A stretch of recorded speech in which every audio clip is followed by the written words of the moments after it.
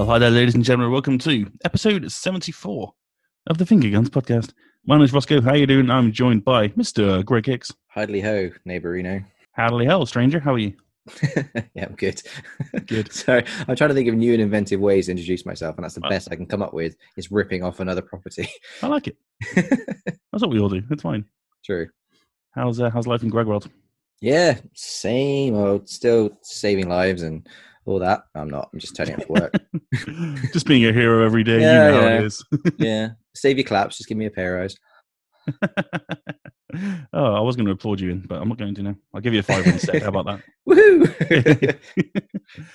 Mr. Paul Collett. How do, dude? How do the dude with you? The dude does do good. Good. Oh, it's been a long day. A long day, but you're feeling good, feeling positive. Feeling good, feeling positive, ready to go. Absolutely 1,000%. I like it, mate. I like it. Yeah, I know. It just takes me a little cup of coffee and I'm good. I understand. Yeah. Who else is feeling hyped? Toby Anderson? Always. You know Yeah. me. Totally hyped all the time. Never a dull moment. Bosh, let's go. Let's go. Indeed. Good stuff. Yeah, I'm good too. Fabulous.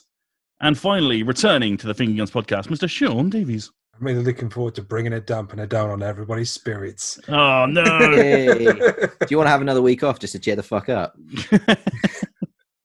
Can we confirm to the audience that your internet is now stable and all good? Well, we'll see, won't we? If I disappear halfway through this podcast, we know it wasn't. You good otherwise? Otherwise, yes. I'm running on a few hours of sleep. I stayed up to watch wrestling last night because I'm stupid. But yeah, I'm all good. Let's do a podcast. How are you? Yeah, I'm good, man. I'm really good. Awesome. Really good. I watched the first 3 episodes of The Boys, season 2, yesterday. And it's great. It's just as awesome as ever. So very happy. Have you watched Cobra Kai? No, it looks awful. No. So good. What do you Get mean? on it. I'm sorry, it looks fucking terrible. It's What's great. What's it Really based on? good. Is it our Jackie Chan film? Yes, the old Jackie Chan Yeah, film. the old Jackie Chan film. This is the YouTube series that's now on Netflix, right? City Hunter. That is exactly it. Yeah, I don't know. Maybe I'll give it a go, but Oh, it's really good, dude. okay. Netflix have picked it up and are going to do a third season, and you can see the budget like skyrocketed for the second season. But yeah, it's definitely worth a watch. All Highly right. advisable. All right, okay. I'll tell you what, let's talk about video games, and we're going to go with our game of the week this week. So I'll start from the top. Mr. Greg Hicks, what is your game of the week? My game of the week, I don't know if you guys have heard of it. It's a little title called Sekiro. No, Sekiro's banned. Sekiro's banned from this game of the week. Got to be kidding me. Try again. I just want to get a collective. Yeah. No, but on a side note, I did finish that again in the space of 3 days. No, my game of the week is a little indie game called Police Stories. It's been out on the Switch and Steam, I think, for a little bit, and it's come out on the PlayStation recently. I am reviewing it, but it's not under embargo, so I can talk about it. It looks like Hotline Miami, which I saw the trailer. I saw about 5 seconds and was like, that's right up my street. I want that. I started playing it.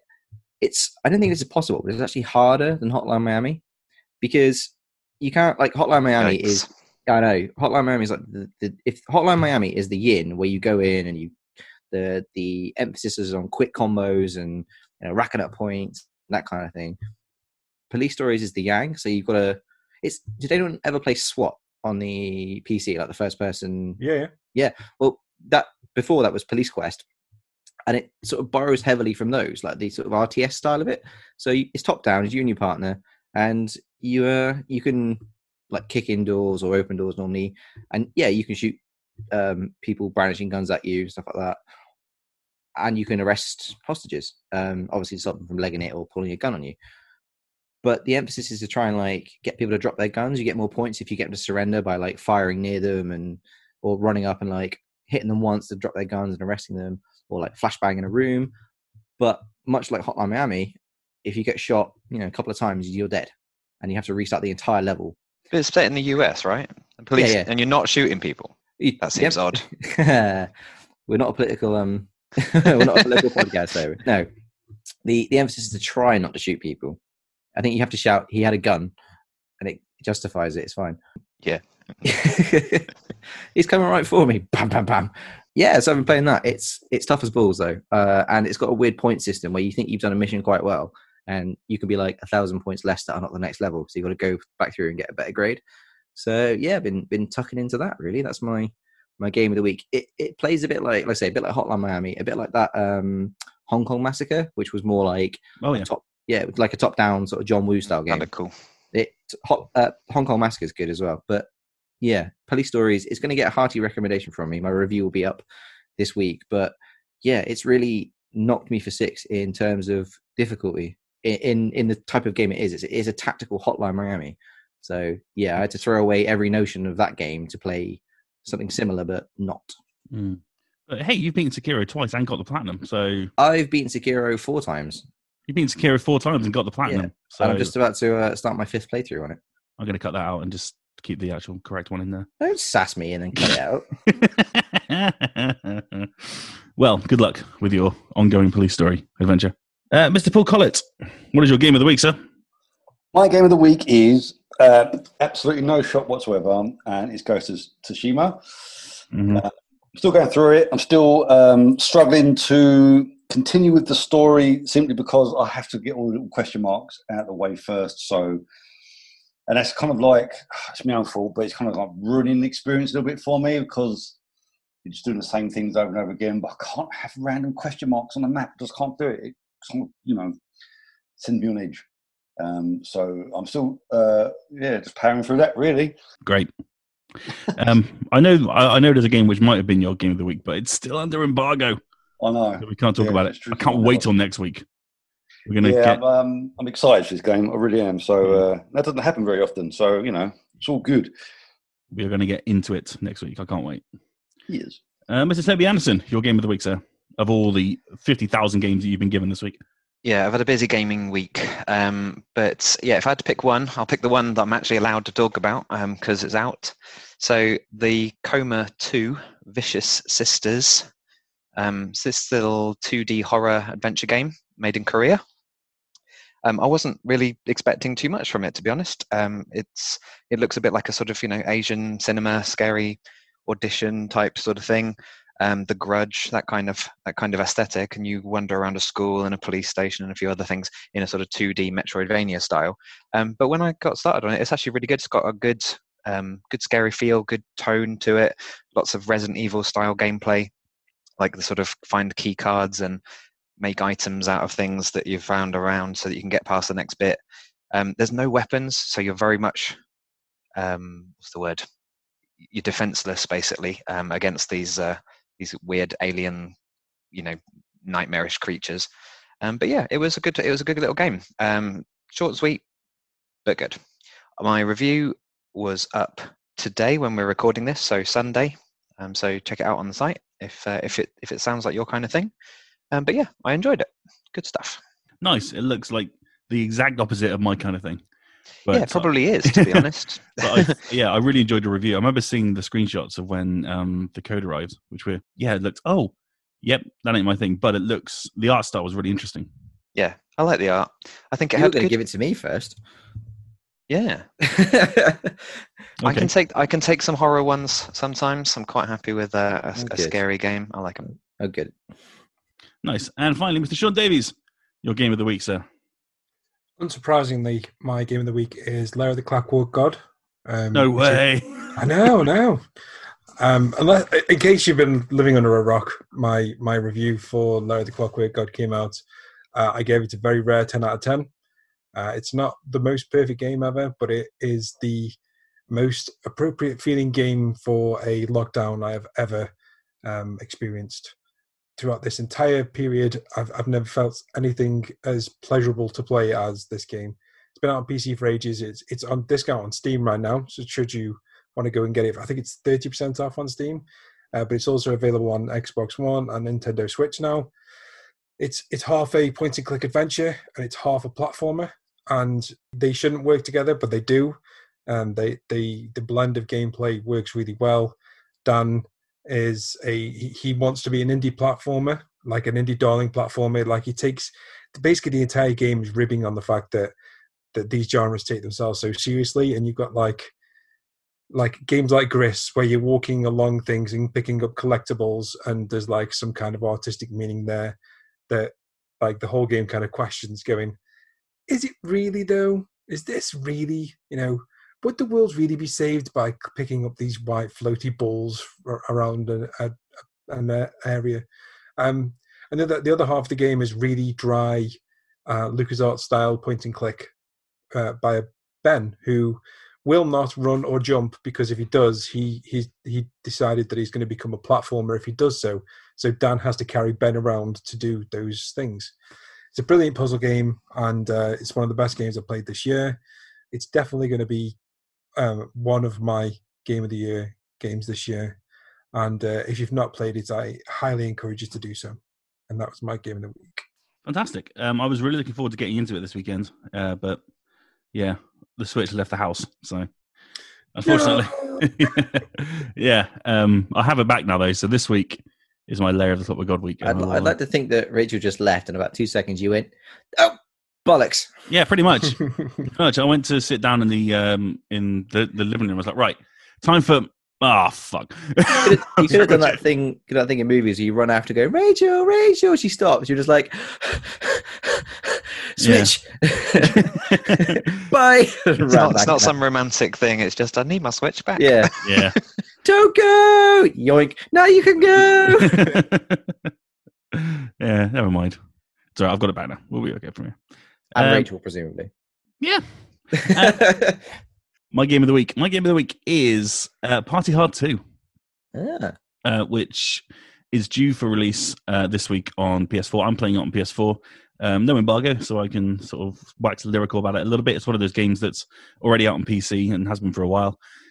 It might as well have been called Party Hard 2, Party Harder. I really don't understand why they didn't call it that, to be honest. It's essentially, if you know what the original Party Hard is, it's a top-down kind of tactical game where you have to kill essentially everyone inside of a party that's happening. It's essentially that again, but with kind of shiny graphics and with some cool traps and elaborate levels. And I'm having a good time with it. It's exactly what I thought it was going to be, and it's living up to my expectations thus far. My review will be up this week, along with my review for Spinch. Right then, that was our games of the week. It is time for... I've got to do a thing, haven't I? Carry on my wayward Sean. There'll be peace when you are shorn. Lay your shawny head to rest. Don't you sure know no more? Dun, dun, dun, dun, dun. So my internet could you repeat that? I couldn't hear it. I'm kidding. I've forgotten the words already. I'm kidding. So a couple of weeks ago we put out... Oh, sorry, this is the quiz. Oh yeah, if you've never heard us before, yeah, that made no sense whatsoever. There is usually like a jingle, but now Russ is just like freewheeling it. It's great. This is a trivia challenge. A couple of weeks ago, I put a poll up on Twitter, and to a surprise to pretty much everybody, Sonic the Hedgehog won. So this is a quiz all about Sonic the Hedgehog. Yeah, gotta go fast. So biased much in a Nintendo-based podcast. Yeah, well, biased. We'll just balance it out, and all right, Thanos. Jesus. Anyway, the biggest Sonic fan ever on the podcast. Just saying. Oh, is my name Alexis Perez? Well, behind her, maybe then. Quite. What's a Sonic? What's a hedgehog? Oh, you probably don't get animals in London, do you? No. Okay, if you've never done this quiz before, I'm going to ask 10 questions now. Towards the end of the podcast, we'll get the answers, and then we'll see who wins. And you can tell us if you beat any of them. I've also got a tiebreaker, so we will have a winner today. And I figured out a way of doing it that's fair. Okay? Okay, so question 1. Who stars as Dr. Robotnik / Eggman in the 2020 live-action Sonic movie? Nice, easy one to start you off. The last good thing that ever happened. Exactly. The cause of COVID.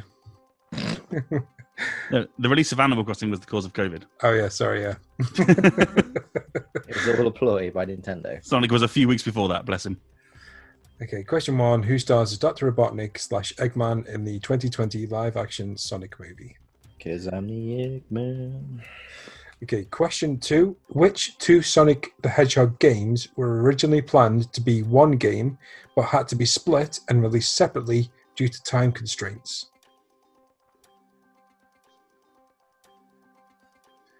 And question 2. Which 2 Sonic the Hedgehog games were originally planned to be one game, but had to be split and released separately due to time constraints?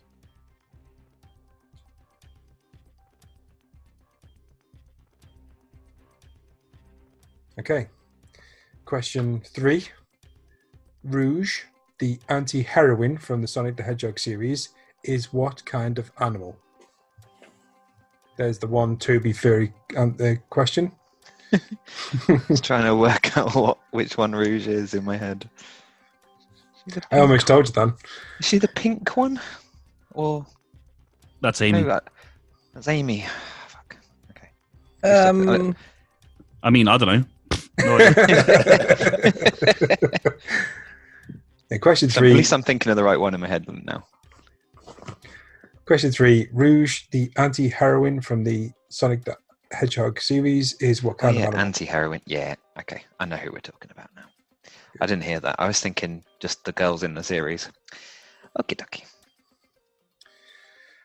Question 4. Which game is both the worst reviewed and worst selling Sonic console title to date? Well, it could be so many of them. Right, it came out on a console. Oh, there you go. Perfect help. I mean, it was in the question, but I guess all of you missed it. So question 4, which game is both the worst reviewed and worst selling Sonic console title to date? Yeah, that could be one of many. Oh no, I mean, if one does not immediately jump out at you. I know. I've got one. I know which one it is, but I don't know what the name is. It involves something that probably breaks the Geneva Convention. Yes, that's exactly it. But I can't think of the name of it. I'm going between 2 at the moment. I'm not sure. I think it's going to be a trick question. Well, not a trick question, but it's not the really obvious one that I think it is.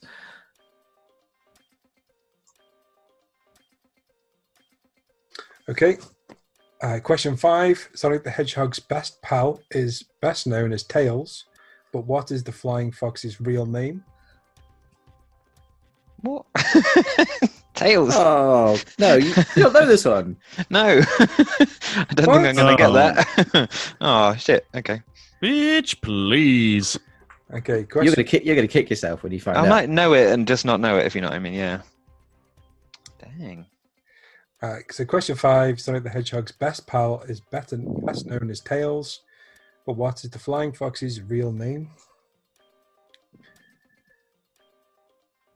Okay, question 6.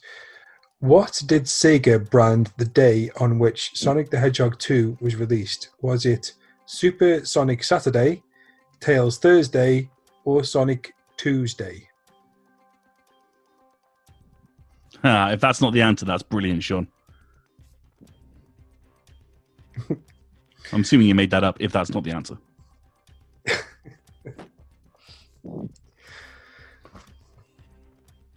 One of those answers does sound like a wrestling event, though. Can we have that again, please? Yep.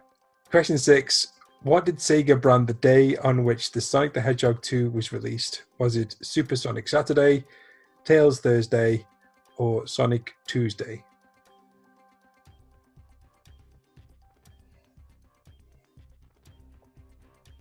Genius.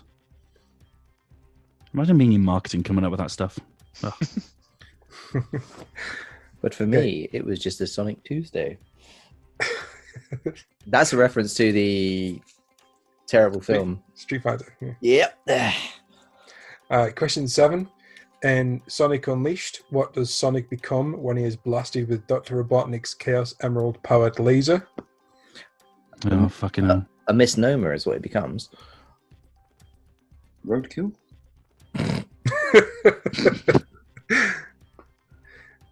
And question 7.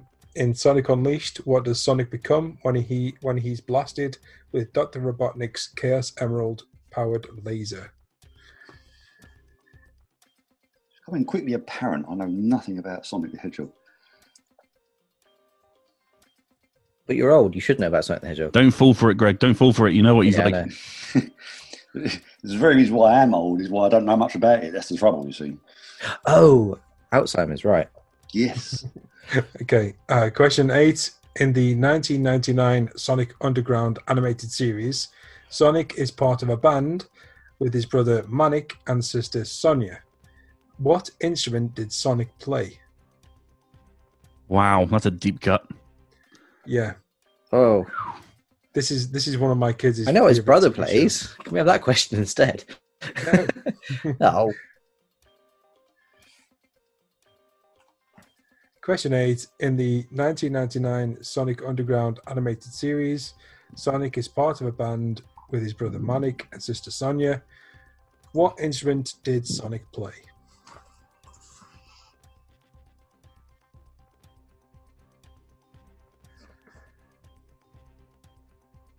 Okay, question 9. In what year was the original Sonic the Hedgehog released on the Mega Drive or / Genesis? Was it 1989, 1991, or 1995?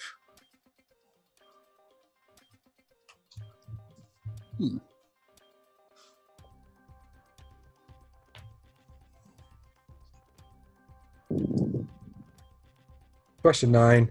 In what year was the original Sonic the Hedgehog released on the Mega Drive / Genesis? Was it 1989, 1991, or 1995?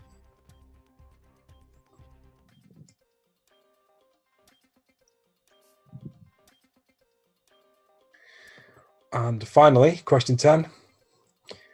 Which of these Sonic the Hedgehog spin-off games was released first? Was it Dr. Robotnik's Mean Bean Machine, Sonic the Hedgehog Spinball, or Sonic Eraser? what? Sonic Eraser. Yeah, Sonic something. Eraser. Is that like a spin-off of the Arnold Schwarzenegger movie as well? Yeah, Sonic gets this really cool gun that can shoot. Oh fuck, what are they called? Like a Vulcan cannon. Oh, I can't remember what the weapon's called. Oh, what's Toby? Help me out. What does Fortune have in Metal Gear Solid 2? Like a rail gun. Railgun. That's the one. Yeah, okay. Now, Can you cut that bit out because that was retarded? okay, question 10. Which of these Sonic the Hedgehog spin-off games was released first? Was it Dr. Robotnik's Mean Bean Machine, Sonic the Hedgehog Spinball, or Sonic Eraser? And that was all 10 questions. Woo! Man. I think I did all right on that one. Yeah, I I know. got some. I know more Sure. about Sonic than I thought I did. So that was the quiz. Thank you very much, Sean. Pleasure as always. Stick around to the end of the podcast to find out the answers. I think I've done all right on this one. We shall see. Nice. Right. Now, time for a brand new segment. It's called...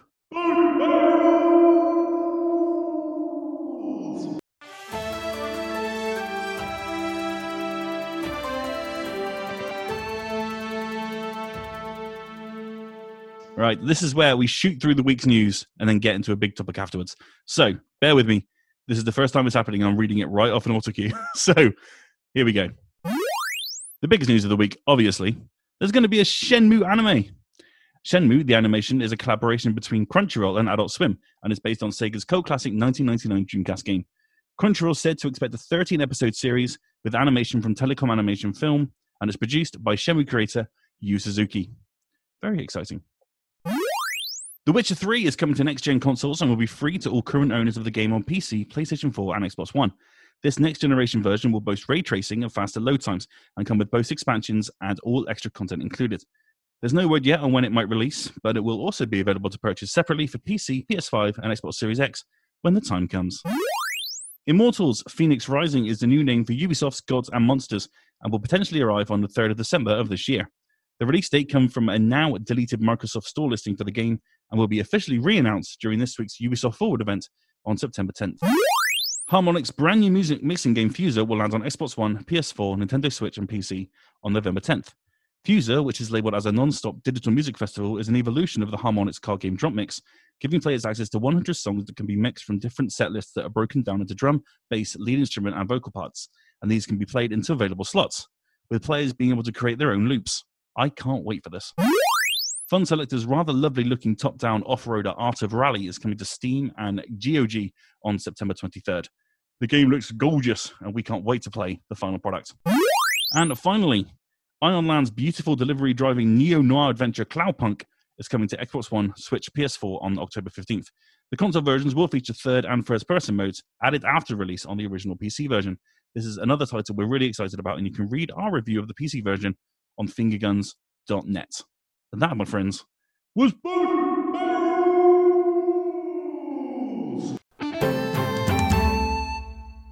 Right then, but the biggest news of the week, of course, was the Super Mario 35th anniversary reveals from Nintendo, and bloody hell, there's quite a few of them, so I'm going to rattle through them now. First off, we had Super Mario 3D World coming to Nintendo Switch on the 12th of February, and also coming with a new gameplay mode called Bowser's Fury, which we know nothing about yet.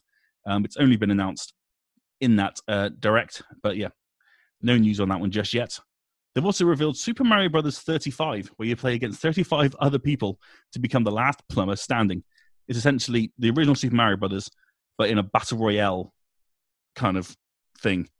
And it looks very similar to Tetris 99 in that sense, but yeah, there's not a lot of information on that yet. It looks very, very strange. But hey, it's Nintendo, so what do you expect? There's a brand new Game & Watch coming out, which has got Super Mario Bros. Built in. For £50, I believe, coming out on November 13th. This device will let you play the original Super Mario Bros. And will also act as an alarm clock, among other things. Result.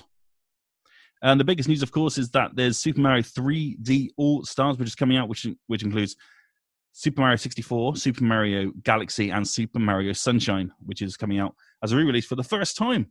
Very, very exciting stuff. They're all coming in a bundle, and they're going to be £50 to buy on September the 18th. What is interesting about all this is Super Mario Bros. 35 and Super Mario 3D All-Stars will only be available until March next year. Once that comes around, they'll both be removed from the Nintendo eShop. Finally, there's a brand new Mario Kart coming to Nintendo Switch called Mario Kart Live Home Circuit, which is augmented reality Mario Kart. I don't know how to explain it. It's Nintendo Switch played. You can play it on Nintendo Switch, is what I meant. But you play it with figures that drive around your living room. But you control it via a camera on top of one of these figures. And they're coming out at £100 each. And yeah, that's the thing. I don't know how to explain it. Just go and find the trailer. That's the best advice I can give you. Go and find the trailer to understand what this is. Now, I'm going to stop talking for a minute because I've been talking for a long time. What is everyone's biggest takeaway from Nintendo, from the Super Mario stuff? Greg? Charging £50 for this Game & Watch and not £100 per bloody Mario Kart character. Yeah, that too. Nintendo! I quite like the 3D All-Stars edition because I never actually played Galaxy and I only briefly played Sunshine on the Cube. I mean, Mario 64 is a timeless classic, so you know what I'm like with remasters, and I haven't been neglecting I haven't touched my Switch in like a week and a half, so I might actually might get into that. But yeah, the other stuff, I want a Game & Watch for the sake of collecting it, but A, I'm not going to play it, and B, it's £50 I don't need to spend on something. But part of me really wants it. What do you make of Mario Kart Live? Yeah, it looks quite cool that it makes procedurally generated tracks based on your layout, but it's going to be really annoying if you because of course in these adverts they've always got really big houses and really big spacious rooms and stuff, and obviously it's on laminate flooring, which is going to make a nice flat track. But yeah, if you've got loads of furniture and animals in the way, is that going to mess up the generation, the procedural generation side of things? Who knows? But £100 a pop, I don't want to take that chance. Yeah, it looks like you're going to need that's £100 for one character. I mean, I presume it generates the other races in AR as well for you.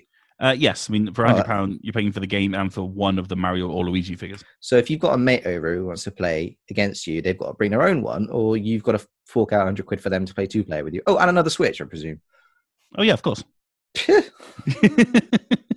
Yeah, it's an experiment. £600, cheap night.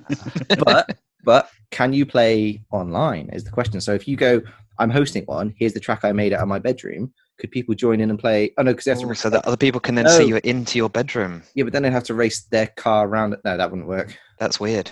Yeah, I don't even know what's under my bed, so I don't want to know what's going on there. Yeah, oh man, so many questions. But yeah, it does seem like... Not about what's under my bed, no. No. I do not care for that. Good. Cool. Toby? Anything from that list that you're I know you haven't got a Switch, but anything that you're super kind of interested in checking out? I've liked a lot of these games in the past, though.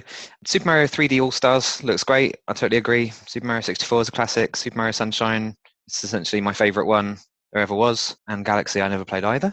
But I'd definitely get into that one if I had a Switch. There's another one, isn't there? There's another Super Mario All Stars, which is a whole load of the 2D originals as well from like the 80s and 90s. Yes, that's available. Oh, that's the old All Stars that was on the SNES. That's coming on the SNES Virtual Console. Yeah, that's on All Stars, but they keep using the name All Stars all the time. Yes, that's on Switch Online right now. If you have Switch Online, you can download it. Which is weird because you can play the NES versions on the NES Virtual Console on the Switch, or you can download the SNES updated All Stars version. Yeah. Choice. And I mean the same thing with that strange Mario Kart, but Super Mario 35 sounds really, really odd. Not my kind of game at all. And I would say that the Game & Watch, I absolutely love Game & Watch. I had one of the original ones, one of the ones where you saved these people jumping out of a building. I absolutely loved that little tiny little console that only played that one little calculator-looking game. So a little Game & Watch that plays the whole of Mario, that's really, really cool. I like it. I want one.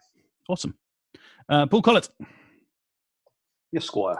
What's your takeaway from the Mario goodness? Anything there that floats your bubble?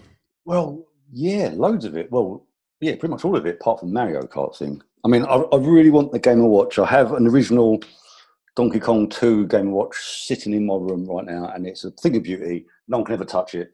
So get this new one, I can put it next to it and say, don't touch the original, but hey, play this new one. That'd be great. So yeah, I was really excited for that. I think it's a great idea. It looks great. It's got the same colour schemes as the originals, and it looks great, and I want it. Super Mario All Stars thing, yeah, great. I love Super Mario Sunshine, so underrated. So that needs to get a bit more love. And as the Galaxy was fantastic as well. I've really enjoyed Galaxy. So they're all great games. The Mario Kart thing, that's never going to work ever, but it's a thing that Nintendo like doing. I mean, they done Labo, didn't they, once upon a time? Where's that gone? Do you know what I mean? So, yeah, Labo is currently being sold in game for £10.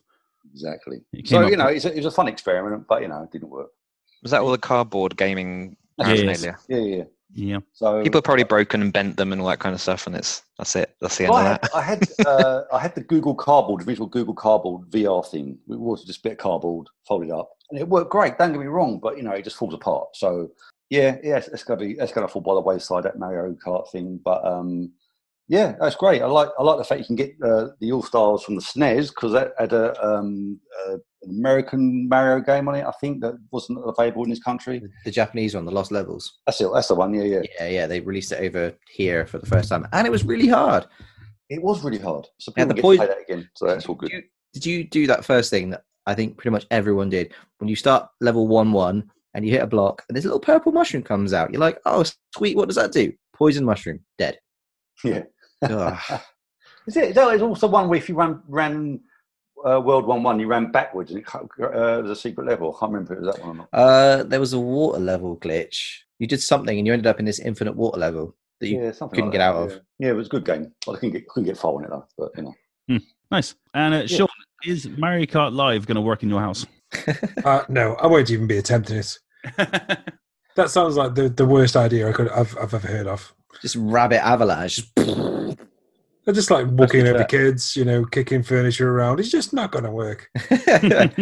Sean, like my laminate floor bedroom will be like the Cooper Beach, and Sean's will be like Rainbow Road. Yeah, exactly. Like a Rainbow Rabbit Road. Hey. Oh, that just sounds even weirder. No, I'm not going to bother. Okay. I don't really understand that game, to be honest, and I need to know a lot more about it, because why try and reinvent the wheel?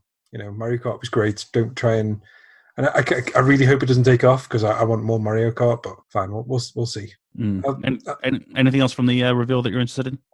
I'm really interested in the 3D All Stars, but I'm a little bit concerned about the way that they're doing it because of this limited release. So they're only going to sell it until, is it March next year? March 31st. Yes. Do you know what someone's pointed out about that?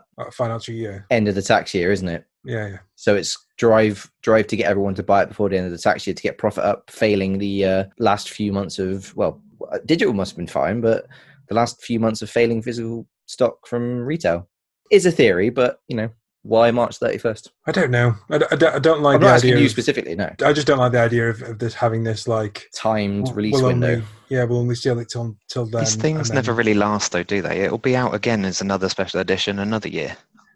Obviously, but like if I wanted to play it, after that date, and I got my Switch, and I didn't really want to invest in whatever hardware is coming next, nice little segue, then it's just I don't like that, and it just feels like icky. I get the feeling they're obviously going to probably like stick them on digital on 1st of April or whatever, but it's just Are they not coming digital already? Oh, what, just physical until March 31st? Yeah, I think so. No, it's physical and digital because I've already pre-ordered it. But is it digital until the end of March as well? Yep, it's going to be ripped from the eShop on that day. What? Fuck me. You just need to buy it beforehand. You can have it forever. I don't need to, no. I don't want to now. All right. They used to do this kind of thing with Disney movies, didn't they? They were always on for a limited time frame when you were a kid, and you couldn't get them again for like 3 years, and then suddenly, we're re-releasing The Little Mermaid again. Here's your one chance. Still waiting for Song of the South to come out. Yeah, you're going to be waiting a long time for that. Oh, man. The argument Nintendo have made is that it's all part of the celebration of the year of Mario leading up to his 35th anniversary. So, in that time, because, Super Mario Brothers 35 is a free download, but that's going as well. And so it's like, in this period, you can just play it for that time and then never play it ever again. Because that's weird.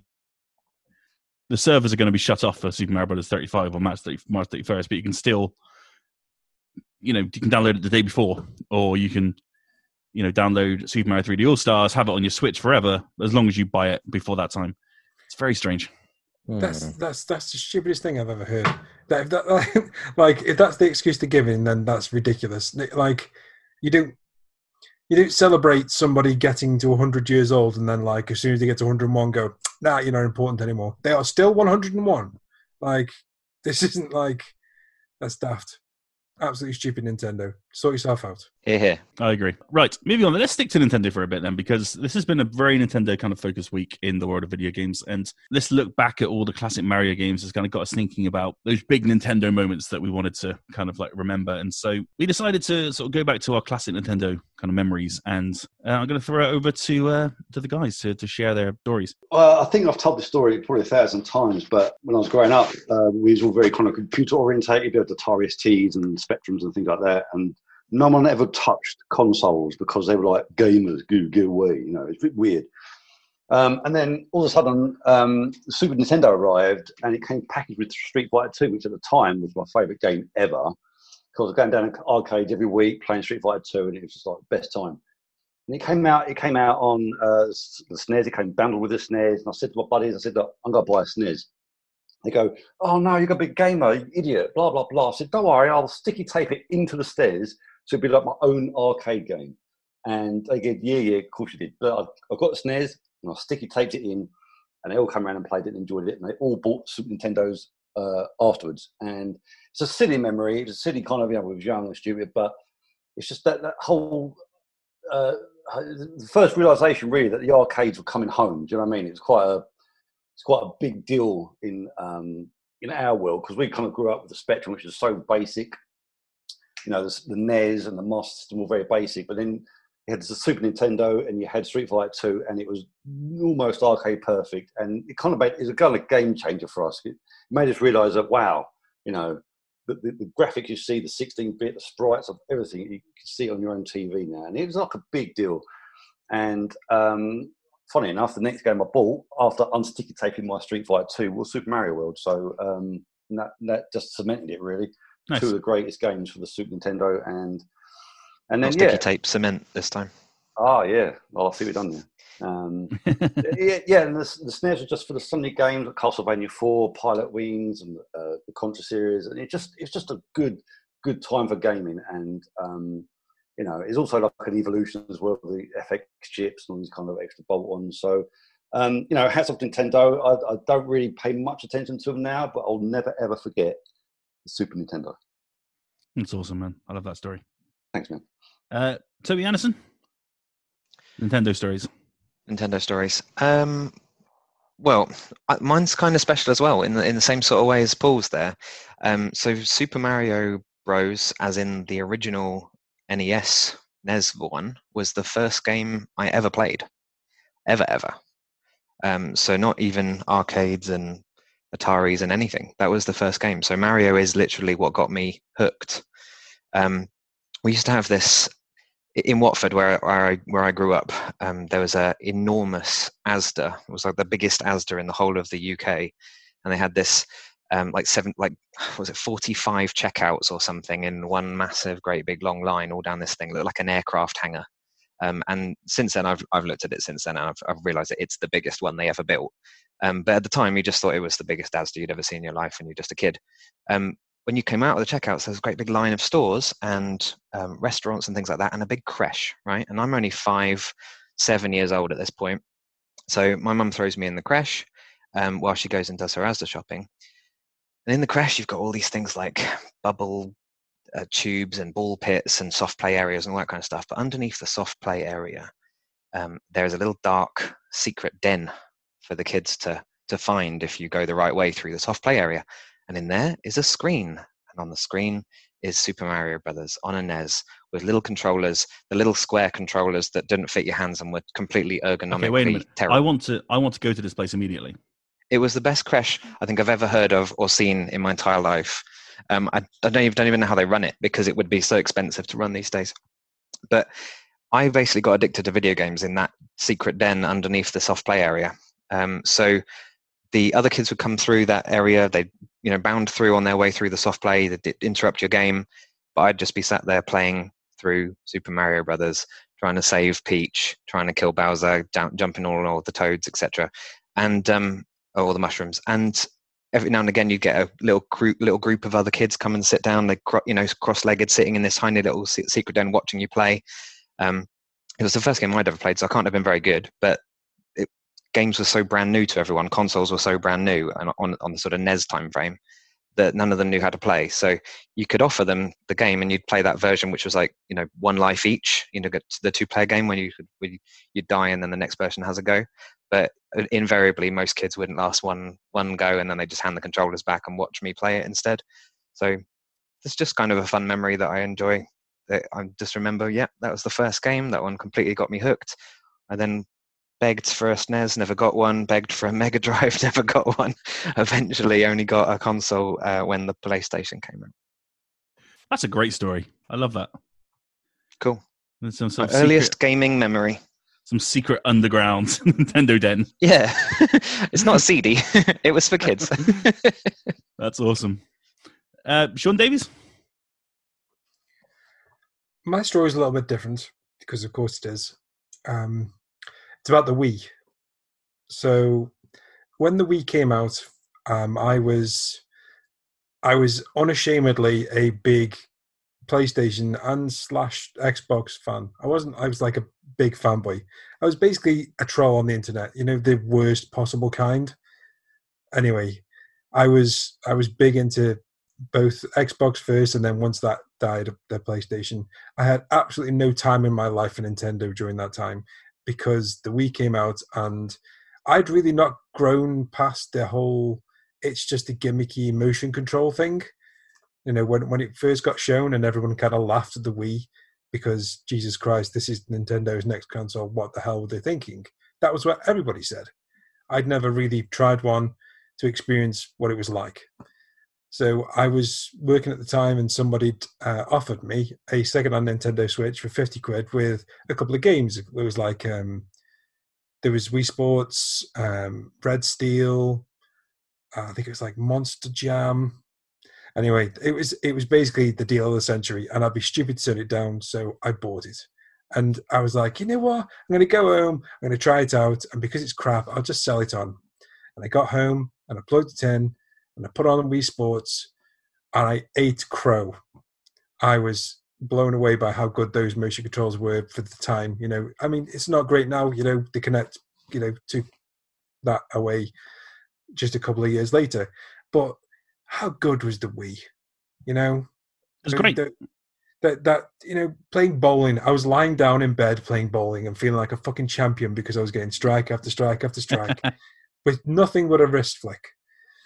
And it's just So A you memory practice that in bed quite a lot then? Of course, mate. Yeah. I learned from the best. Thanks for that. Anyway, so it was just a really eye-opening experience because I'd grown away from Nintendo. Like I said in the retro podcast, I had a Mega Drive. My brother had a SNES. We kind of swapped every so often, but I kind of stuck with Mega Drive for the most of that generation, and I didn't bother with the GameCube at all. So, it was really like a reawakening of my love for Nintendo with the Wii. And, despite the fact that it did look like a massive gimmick and that it shouldn't have been as good as it was, and not all the games were good, but when you get a console and you come with Wii Sports Resort and Red Steel, you're in for a real treat. And I did. I had a real treat, and that's one of my most fond Nintendo memories, having my fanboy shook out of me by the Nintendo Wii. That's awesome. And it housed the Galaxy Duo, so the Wii is a wonderful system. It is. And finally, Mr. Grey Kicks, throw me a Nintendo story. Oh, all right then. Unlike Toby, mine wasn't. My first game wasn't a Nintendo game. I can't remember what it was. I think it was a Master System game, and then we got one. So it wasn't my first console. And unlike Sean, I went from Sega to the SNES. So my first was a Master System, and then we got a SNES, and we had it with the scope, which was great until the batteries leaked in it. So yeah, that was fun for a short period of time. My dad, who has never touched a video game in his life, was friggin' Dead-Eye Duck at the scope. It was amazing, like a savant. Can't play anything else, but he was, considering the man's got glaucoma, he was an absolute crack shot with the scope, which was just, yeah, still staggers me now. I can't do it. But no, mine is about one particular game on the SNES. I mean, I love the SNES anyway. I've got a SNES tattoo, so that's my 16-bit. That one wins over the Mega Drive. It's a little game called Illusion of Time, or Illusion of Gaia, if anyone's listening from America.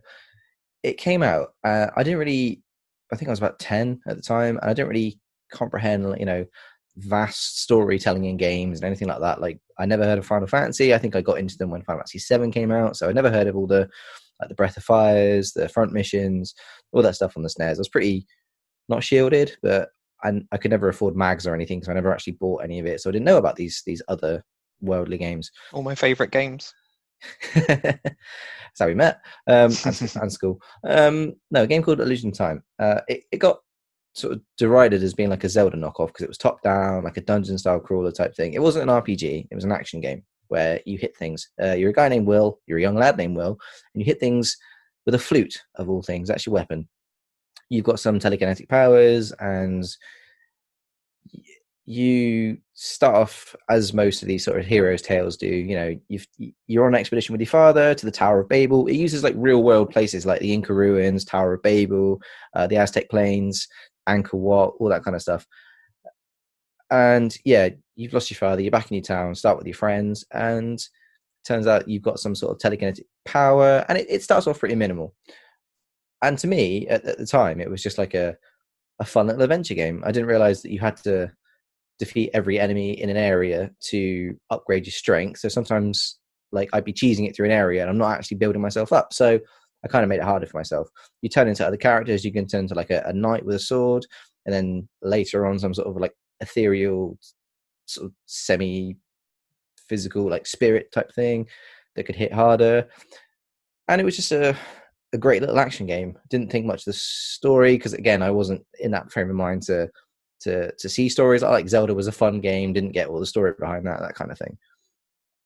And as the years have gone on, I played it like several times since, and it's just a real, not emotionally driven game, but the story behind it is some of the best writing I've ever seen in a SNES game. Now, it's not going to top anything we've seen in terms of cinematic efforts from Rockstar or Control or Kojima or anything like that, or God of War, but it's a self-contained little adventure using real-world locations with a fantasy element to it. And when I finally got the gist of what was going on in the story, when I was old enough, in my teens, I'm not going to say it made me cry or anything like that, but it's a properly emotional story. And I'm really glad that on a random whim, my uncle lent me his copy of it. and since I think I had to give it back, but like I bought a copy since, and I've still like I traded my SNES in 2 years ago because it was collecting dust. I kind of wish I hadn't, but at the same time, because of things like the Switch and the virtual consoles and stuff like that, I thought it's just collecting dust. All the games that I had were available to play. All the other ones that I had that were more collectible, I'm not going to play again because setting up a SNES now is difficult on a HDTV. And I just thought, you know what, I've had my time with those games. But of all the games I traded in, I had a mint boxed copy of Zelda. Like, that was a hell of a thing to part with. And like an unboxed copy of Secret of Mana, for example. But I couldn't bring myself to trade in Illusion of Time. It's unboxed. I've got the booklet for it. I've got 2 booklets, in fact, because someone traded a copy in at Game Station. So I've got one with the cover missing, one without. And I've still got the cartridge that I bought sometime when I worked in Game Station, because it's just one of those things you don't want to give up. Like I said, Zelda I can play now on my Switch. I can't play Illusion of Time on anything at the moment unless I emulated it on my phone or hacked my Switch or blah, blah, blah, blah, blah. So I'm obviously being hyperbolic, but it's a game that means a lot to me, just for like the simplest of reasons that my uncle lent it to me. He lent me Star Fox as well, or Starwing even. But I mean, that was a great game, but Illusion of Time has just stuck with me because when you can go back to things with not a clearer head, but like an older head to actually understand what's going on, you see it in a different light. Same with films and stuff like that. You can respect the art, if that sounds more like an appropriate thing to say. Not pretentious, but like you can respect like what went into it. And to me, that's just my time capsule game of that era. Obviously all the big ones, yeah, they're still up there as well, but that game just sticks. It was a bit of a gateway drug, wasn't it, for RPGs? I think. I suppose so, yeah. I mean, well, to me, the PlayStation 1 did that when I bought Suikoden 2 on a whim in game or EB, but we talked about that in the PlayStation thing. So yeah, that my Nintendo memory isn't a Nintendo title. It's an Enix title, which is now obviously amalgamated with Square Enix, and they were famous for Dragon Quest and all that. They still are. Yeah, just a little offshoot title became like my cherished SNES memory. Awesome. I love that. I guess mine would be, I don't know if it's kind of cliche at this point, but I think mine would be Ocarina, playing that for the first time. I remember waiting so long. That is a good shout. Yeah. I was so long waiting for that game to come out.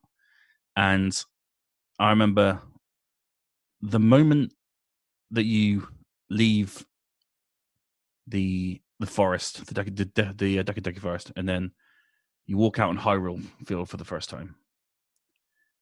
And I had never seen anything like that before. Just this vast open space that I could go anywhere and see Hyrule Castle in the distance and know that I could go in there and walk around the town and walk up to Hyrule Castle and swim under Hyrule Castle and jump around it. There was just these little moments that solidified the fact that, yeah, video games are amazing. Nintendo were amazing. No one was doing what they were doing at that time, with the likes of Super Mario 64, using the analog stick for shooters in GoldenEye. Rare being at the top of their game that entire generation. And Ocarina was just the pinnacle of that, I think. And that moment it still gives me sort of goosebumps now thinking about it. I was playing it on a crappy little CRT TV, and it was just loud. I've played it recently on bigger TVs, and it's still just as awesome. But yeah, that moment will stay with me forever because I'll never ever forget what it was like to run and run and run and run, and go to Epona Forest and meet not Epona Forest, but meet Epona the horse. Lon Ranch. That's the one. Yeah, and just those little moments. It's just a phenomenal moment. Have you? I'm not trying to diminish it, so don't take it like this at all. Have you seen the rumor that they're gonna that Ocarina is being ported to Switch? I have, yes. How cool would that be? It would be amazing. I was blown away when I played the GameCube Master Collection, and I was then further blown away when I played the 3DS version. Yes. Oh god, Ocarina in 3D. So, could you imagine like that on the Switch? I mean, that would be something. What I'd love, I think this is like pipe dream stuff, but what I'd love is a version of Ocarina with a remaster in the style of Link's Awakening. Ooh. Yeah, maybe not in that graphic style, but just with that much polish. You know what I mean? Yeah, well, that's what I hope they would do with it. I mean, I know, like, look at it, Super Mario 64, that looks a bit meh, but then, I mean, the 35 edition, like, that's just a port of the 3DS game, surely. But, like, Yeah. you might, if they rejazzed up, I was going to say rejiggered and jazzed then, they came out as rejizzed. I hope they don't rejizz it. Yeah, that's great. what a portmanteau of words that is. I really want to rejizz Ocarina of Time, just to milk it out of Nintendo. Just for one more time. Yeah. No, like a rejiggered version of Ocarina of Time and Majora's Mask as a double pack. Oof. I know. That's a pipe dream and a half. I mean, Nintendo were just sitting on it, man. Where's Legend of Zelda All-Stars? If they can pimp Mario out, then surely they can pimp out the Adventures of Zelda and his quests. Her quests. So cool. I've got a question about Mario. We're going to look to the future of Nintendo now. And with the eve of the PS5 and the Series X, Nintendo Switch, while still in a very healthy place, doesn't really have any big uns this Christmas to compete with the next-gen consoles. And we're looking at sort of like the next 1 year, 2 years of what the Switch is going to look like. If there's going to be a Switch Pro, if there's going to be, rumored Metroid Prime 4 maybe out next year. Who knows? I mean, there's a lot of stuff still very much up in the air in terms of what the Switch are planning for this Christmas and beyond. So, Sean Davies, where do you see the next couple of years for the Switch next to the PS5 and the Series X? About 6 months ago, I made a brief statement and said that I think the Switch would be done when the PS5 and Xbox Series X comes out. I'm prepared to be wrong on that, because I think the Switch is still it's got to such a point now. It's sold more than a lot of consoles that are massive cultural landmarks. So it's in the gamer ethos. People like the Switch. A lot of people buy games on Switch. It's brilliant for indie devs, and it's portable. It's basically a portable console that can play games to a standard that people like anywhere. So the fact that new consoles are coming out and they're going to bring a load of power, and there's a new processor out for PC, which is going to basically blow the roof off everything that the Switch is capable of, should really put that in danger. But I don't think it will, because I think the Switch can coexist alongside the PS5, the Xbox Series S, and the Xbox Series X, and the new graphics cards for PC, which are just like phenomenal. So I fully expect Nintendo to release a new version of the Switch within the next 12 months, but I don't think it's going to be that much of a change. I think it's probably going to have a new screen. And I imagine it's going to be something like, do you know when the PS Vita did the refresh and they put on a better screen, made it a bit more slimline? I imagine that's what's going to come. I don't think it's going to... I just can't see Nintendo pushing for 4K visuals on a handheld, or even to power via TV. It's just, Nintendo have always been like several steps of, resolution behind everyone else. When we had Blu-rays and the PS3, they had the Wii, which was standard TV. It wasn't blowing anybody's mind with graphics. So, but they still managed to sell more than anything. So, I don't know. This Christmas, I get the feeling that Nintendo are just stepping out of the way. I think they've realized that it doesn't really matter what they put out this Christmas. They are going to get slammed by both two new consoles, in which they will not be able to compete with. So long as Nintendo can keep third-party support coming to the Switch, it shouldn't be a problem. They might need to release a more powerful Switch within a couple of years' time.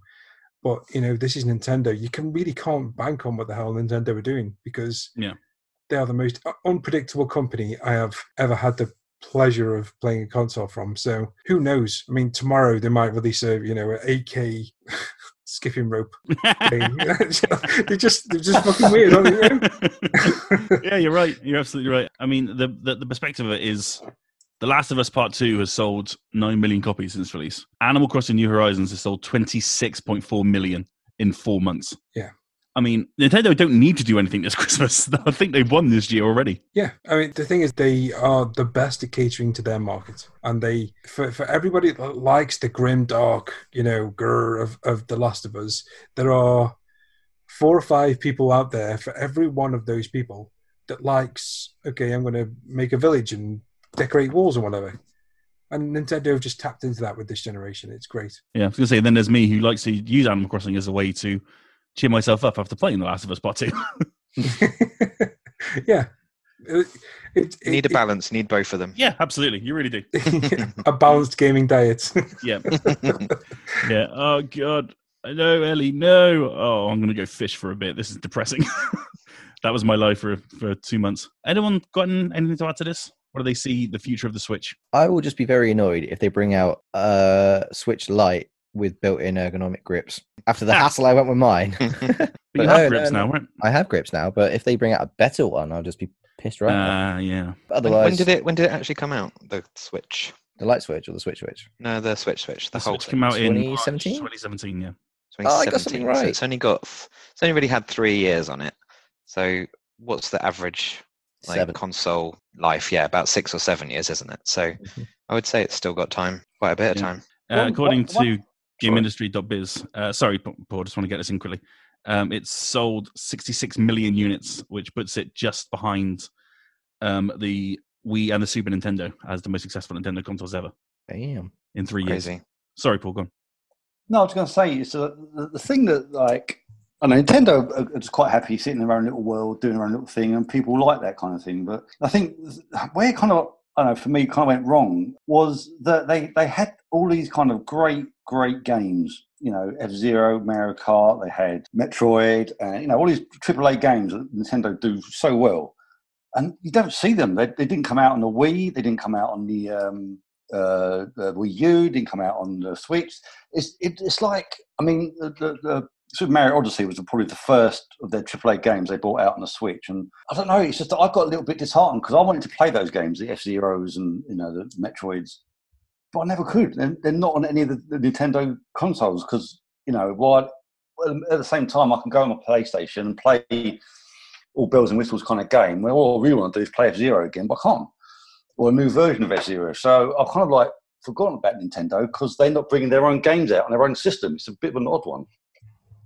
Yeah, so, they are. They're sitting on a lot of IP still. They did sit on the gold mine, and if they come out next year with a Switch Pro and it comes packaged with Street Fighter 7 or something, I'll buy it because and they give news of F-Zero's coming, Metroid Prime's coming, that big truck thing you've got to stop the nuclear bomb crashing game's coming. Cool. That's it. That's a Rare game though, isn't it? That won't be on there. Oh, is it? I thought it was Nintendo. No, it's Rare. Oh, okay. It's on the Rare Replay on the Xbox. Yeah, it was published by Nintendo, but developed by Rare. But you get my point. Yeah. So all these AAA games haven't appeared on their own console. I don't understand it, and that's kind of like. But they're very good at.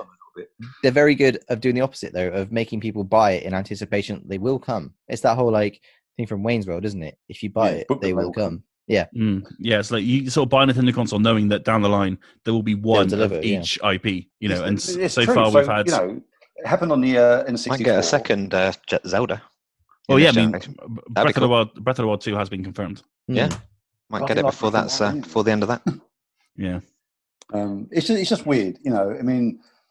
I've had all Nintendo consoles, so I had the 64, the Cube, the Wii, the Wii U, everything. And I booked them, they will come, and I bought them, and every time they didn't come, you might have got a Zelda game. Admittedly, Metroid, we haven't had yet. Yeah, Ocarina was great. We had Federation Force, and that was. I think Metroid and F-Zero are good example of this. I think Mario and Zelda have managed to come out on every single one. Yeah, that's pretty much. It's fair, yeah. What was the last F-Zero we had? G, wasn't it? GameCube, wasn't it? GX, wasn't it? No, 64 or GameCube? No, GX on the GameCube, because we were talking about that and Extreme G3 the other week. Yeah. Oh, yeah, Extreme G. That's a great game. We were talking about that whilst we were playing blank. The sense of speed. Yes. I loved Extreme G. Yeah. So the Wii and the Wii U didn't get F-Zero games. Wow. Which is crazy when you think about it. How real are the rumors of Metroid 4? Metroid 4 was confirmed in their direct. Yeah. It was in development from 2015. Then it was ripped from that studio and then given back to Retro in 2017. So it's not coming out this year or next year. Maybe the year after. Who knows? Yeah, exactly. Yeah, I'd really like a 2D one. Super Metroid again. Mm. One of those they re-released and Samus remade Returns. the original on was it Game Boy No. Advance? Yeah, they did that. They did Yeah, Fusion. that and was they did, beautiful. they did a Fusion was remake beautiful. They did a remake of Metroid 2 for the 3DS, which was cracking. These are all great, and I loved all of them. So I would much prefer a Switch Metroid 2D. Sorry, it was 2017 it was announced in their Direct, and 2018, at the end of 2018, they announced a Retro was actually going to be developing it. We've still So- had an entire, the whole Switch generation so far without it. So Yeah, but who it's knows? it will come eventually. If they build it, it will come. Yeah. Yeah, and the Metroid Prime trilogy is still a big rumor that's floating around. So we shall see. Although in August this year, Retro Studios were looking for a lead producer for Metroid Prime 4. So 2023, 24 maybe? I don't want a 3D one that much. I liked Metroid Prime, like the first one, but I got bored after 2 and 3. Really? And Wow. Other M wasn't good. Metroid No, Prime it 2 was Metroid Prime 2 and 3 was superb. Yeah, 2 was good. It's just I just started getting bored. That's all I'm saying. I played all 3 of them. Series But fatigue. Okay. yeah, I much prefer the 2D ones. Yeah. Well, I mean, there's a lot to go into the future of the Switch. Obviously, we'll keep an eye on it for fingerguns.net for the rest of time, because fingerguns will never die, and we'll be covering Switch until the cows come home. So look out for that in 2023 of our review of Metroid Prime 4. Yeah. Right then, let's go to the Indie Corner with Mr. Sean Davies.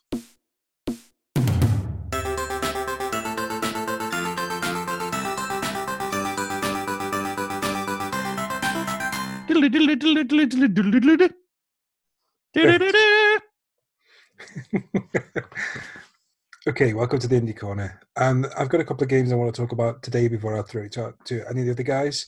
The first games I want to talk about they're all from one publisher, and this publisher I've never heard of before this last couple of weeks, but it kind of sprung up, and they are currently producing and bringing to the Nintendo Switch, and hence why they're on this particular podcast, quite a lot of very interesting PC games. So I can't remember which of our team reviewed Lumo, the isometric adventure game. It might have been me, but I'm pretty sure it might have been Ross. But basically, it's like it's a throwback to the Atari isometric adventure games. That came out on PC a couple of years ago, but now it's on Switch via this Thalamus Digital. And this Thalamus Digital also recently bought Sesanoid to Switch 2, which is a black, white, and red shmup, which is also very, very good. This publisher, they seem to be picking up a lot of like British retro-inspired games, and I wanted to see what else they got on their docket. And they've got 2 games going to the Switch soon. One is called Death Ray Manta, or DRM, and that's from a developer called Rob, who it's the most colourful shmup you'll ever see. It's got this amazing effect in it that makes everything look like fluid, but you basically play as this manta ray that shoots. It's a fantastic shoot 'em up. I played it a couple of years ago, and that's coming to the Switch. And also a game called Bezier, which is from Philip Back.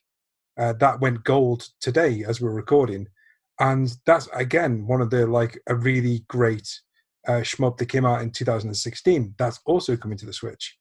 So this Thalamus Digital, they kind of popped up, and they seem to be bringing a lot of British retro-inspired games to the Switch, and I'm really on board with this. And I thought I'd bring it up because a lot of these games, they kind of flew under the radar, but they shouldn't have done. They're all really great games. So you should go and follow them on Twitter and check out their games.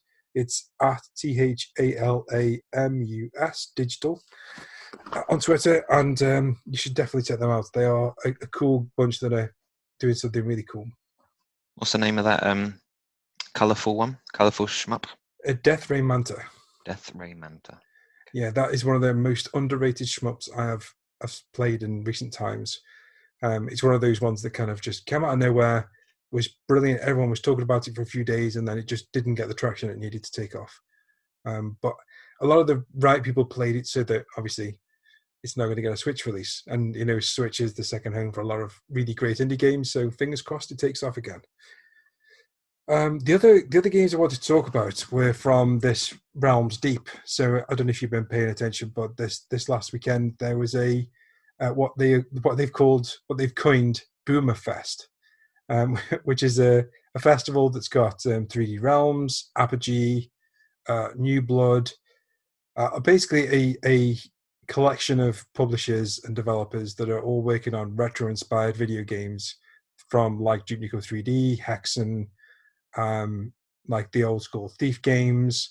Basically, anybody who's working on like a pixel arty old school shooter or game has been able to go to this festival and show their games. So I wanted to talk about a couple of them that I thought really stood out. So the first is Ultra Kill from New Blood. That's out. It came out this last week. You've probably seen it. It's been on quite a few of the award shows and the E3 shows. But basically, it's the most high velocity shooter I've seen. You basically kill things and feed yourself with blood to stay alive. It is bonkers, massively gory and violent, and it looks fantastic. If you've got a PC that can play it, I highly advise you go and pick it up. That's on Steam, so Ultra Kill. The second was announced today. You might remember a couple of months ago, I talked about a game in an indie corner called Fallen Angels, which is a cel-shaded, hand-drawn, old-school shooter. And today it got announced as it's changed names to Fallen Aces, and it's coming now as a publishing deal with New Blood. I highly advise just go to Twitter or whatever, just Google the trailer because the trailer looks freaking amazing. It looks like Archer the cartoon. It looks like that, but like a noir version of it. Basically, the noir version of Archer with a bit of a steampunky aesthetic too. It's great. I can't wait for that game. That's probably coming out next year. The next game I wanted to talk about was Rise of the Triads 95. Now, if I say Rise of the Triads to some people, they will get really excited. If you don't, that's fine. You never heard of it, that's fine. It's a shooter that was like around at the same time as Duke Nukem 3D. Rise of the Triads 95 is getting a re-release on consoles. I don't know how this is happening. This was like a major game from my childhood, and today it was announced today, and I'm super excited about it. And the last, two more games really. Graven. Google Graven. Graven's the new game from 3D Realms. It's like the successor to Hexen 2 and Thief and Deus Ex. It's like a fantasy thief simulator where you've got the staff that you can use to have different effects. It looks brilliant, like a proper RPG action game. And the last game is called Hellscreen, which I think I've talked about before a long time ago. But basically, it's a Doom / Quake game, but you have a rear view mirror, and the entire game is presented in like a sepia and pink like color palette. It looks garish when you first see it, but in motion it looks brilliant. So those are the indie games that I wanted to talk about this week. I'm sorry it was a lot because there's been a lot of really great games announced this week. So has anyone got anything else they want to talk about? Yeah, Police Stories is quite good. Well, yeah, but you did that as Game of the Week, man. I know. You just did anything else. I just throw it in the relevant corner. Thank you. So what do you feel left out? Thanks, buddy. Fallen Aces looks like 13. Yeah, Yes. it's got that cel-shaded like appeal to it, doesn't it? And they're re-releasing that in a month. Woo! Woo! So yeah, definitely like to look at that. Grand. Thank you very much, Sean. Pleasure. Now, don't go anywhere because it's time for the quiz answers. Woo! Cool. So, Yeah. Yeah. Sorry, I think I was too into that, wasn't I, with my woo? okay. Sorry about that. I was trying to sort my sheet out. Okay. Your shit out. It's on My my sheet. Okay. Have you just got one sheet with the answers in it? Yes. One sheet. Question 1. Who stars as Dr. Robotnik / Eggman in the 2020 live-action Sonic movie, sorry. Paul. Jim Carrey. Jim Carrey was correct. Question 2. Which two Sonic the Hedgehog games were originally planned to be one game, but had to be split and released separately due to time constraints? Ross? Sonic 3 and Sonic and Knuckles. That's correct. Did you know why they had to release them separately? Is it because they kicked Michael Jackson out of the production? No. Were they just No. too big for the cartridges? No, they were still able to fit on the cartridges. It was because of McDonald's. Oh. Of course. So Yeah. McDonald's had done like the Happy Meal toys, and they had set it up so that they would have them ready for Christmas, and Sega wouldn't have the whole game finished by Christmas, so they released Sonic 3 and then released the rest of the game later. So it's all McDonald's fault. Why we got Sonic 3 and Sonic and Knuckles Plus. That's fine. I'm happy with Sonic 3 and Sonic and Knuckles. Yeah, I mean they were pretty big anyway, weren't they? So Yeah. okay, question 3. Rouge, the anti-heroine from the Sonic the Hedgehog series, is what kind of animal? Toby? She's a white bat. She's a bat, yeah, I'll take that. Question 4, which game is both the worst reviewed and worst selling Sonic console title to date? Greg? Please don't take my answer as. All right, I want to say First answer. No, well, this is it because it's just called Sonic the Hedgehog, isn't it? But it's the Sonic 06 on the 360. It's not. Oh, The worst Sonic game ever made to release on the console. it's not Chaotix, is it? No, it's Oh. Is Sonic it the one where Boom. Sonic kissed the princess? That's Sonic 06. Oh, okay, fine. Yeah. The worst is called Sonic Boom Rise of Lyric. Oh, yes, I've even watched a Let's Play of that, and it just looks fucking awful. Yeah. It really should have been Sonic 06 because that is a absolute travesty. I'd forgotten about Boom. Mm. Yeah. So this game was terrible. Mhm. It was developed in the CryEngine, which didn't work on the Wii U. But then Sega decided to release. But then saying that, the cartoon is actually quite funny. It That seems is. great. Yeah.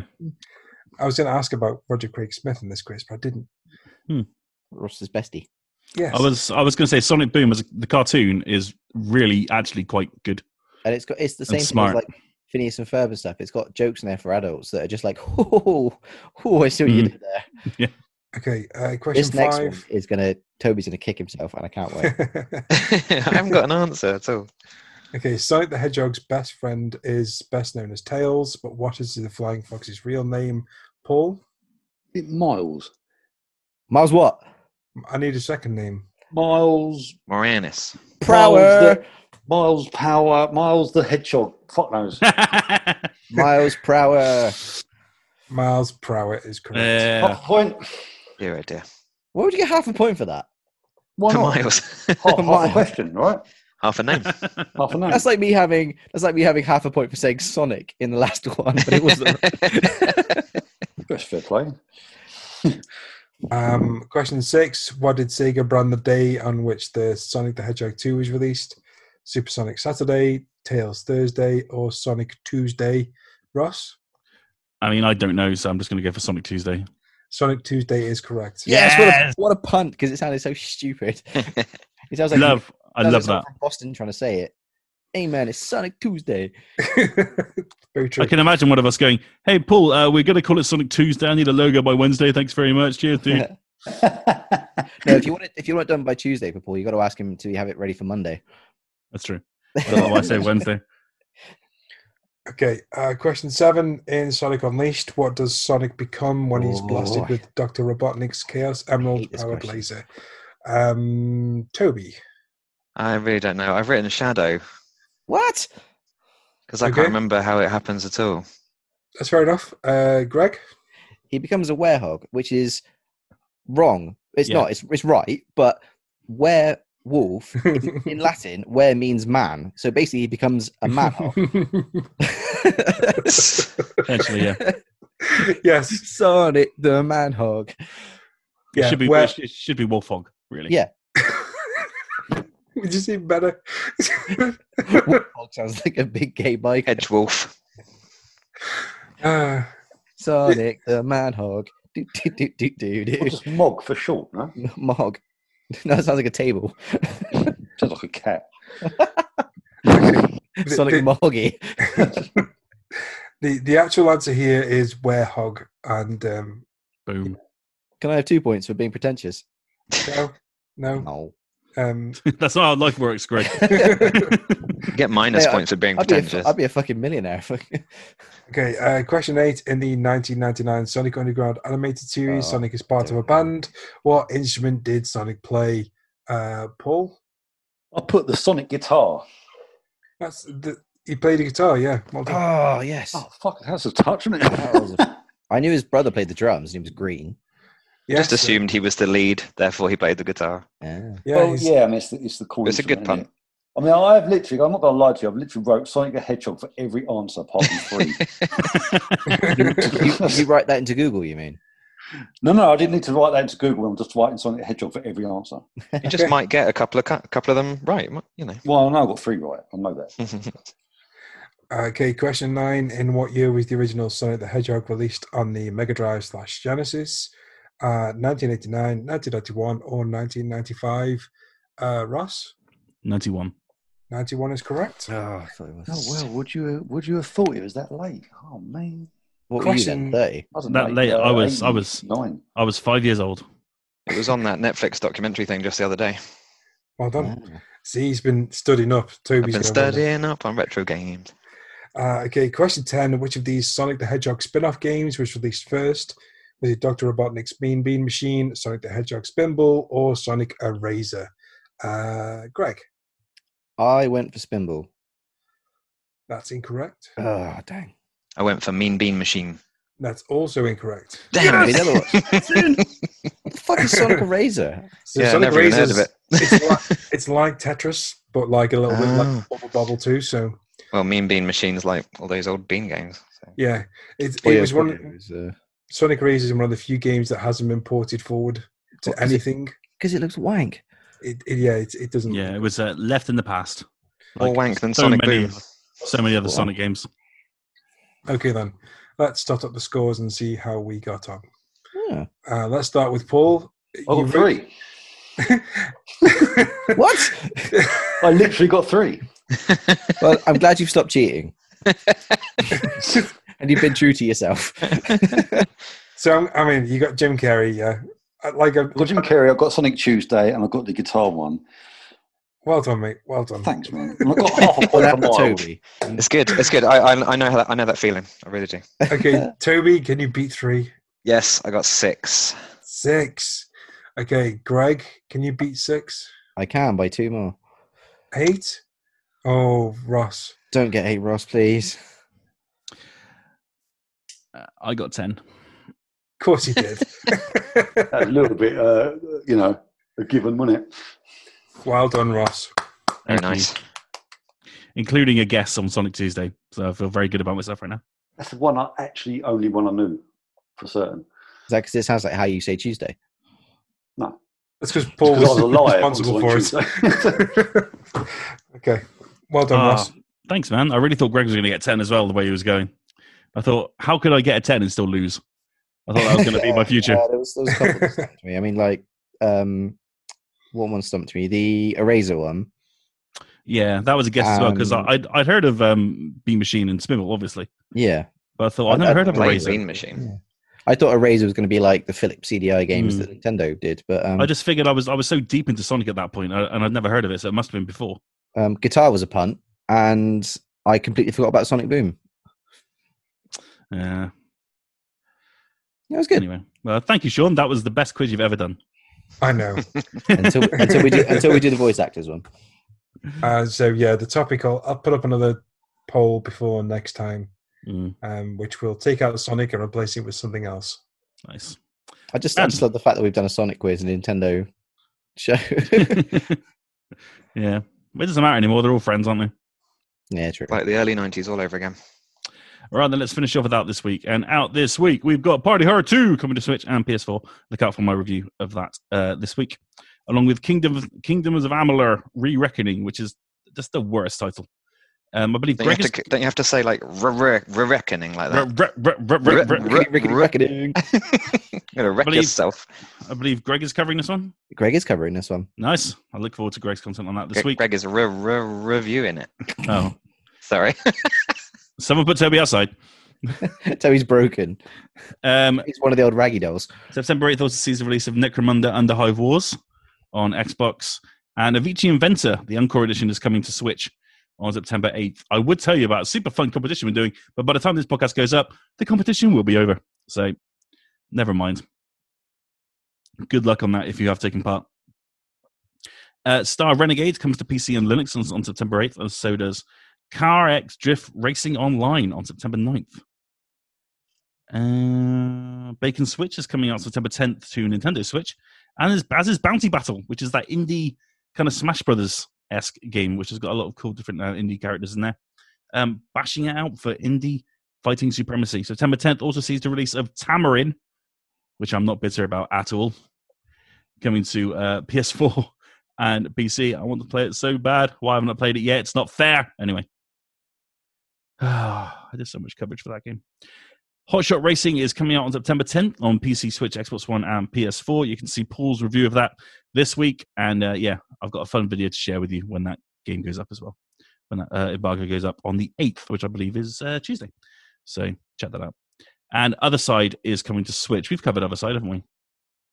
Someone did. Yeah, Toby reviewed it. Yeah, it's coming to Switch on the 10th of September. And that's a lot. So a lot of cool indies. Look out for a good amount of them actually on Finger Guns this week. And me probably crying because I didn't get a code for Tamarin, and I'm very sad about it. Right. That does bring an end to this week's podcast, ladies and gentlemen. Thank you very much indeed for listening. I know it's been a little bit different, but we're trying a few different things just to mix it up a little bit and make it a little bit more interesting for us and for you guys as well. So thank you very much indeed for listening. As I said, don't forget to follow us everywhere. You can follow our link tree in the description below, where we are absolutely everywhere. You can follow our individual Twitter handles in the description below as well, except for Toby, who's smart and not on Twitter. So until next time, I've been Roscoe, and it's goodbye from Mr. Grey Kicks. Goodbye. Wow. Mr. Toby Anderson. Sayonara. Mr. Paul Collett. See you. And Mr. Sean Davies. Raw duck. Ta-da, duck. Thank you very much indeed, everyone. Until next time, this has been the Finger Guns Podcast.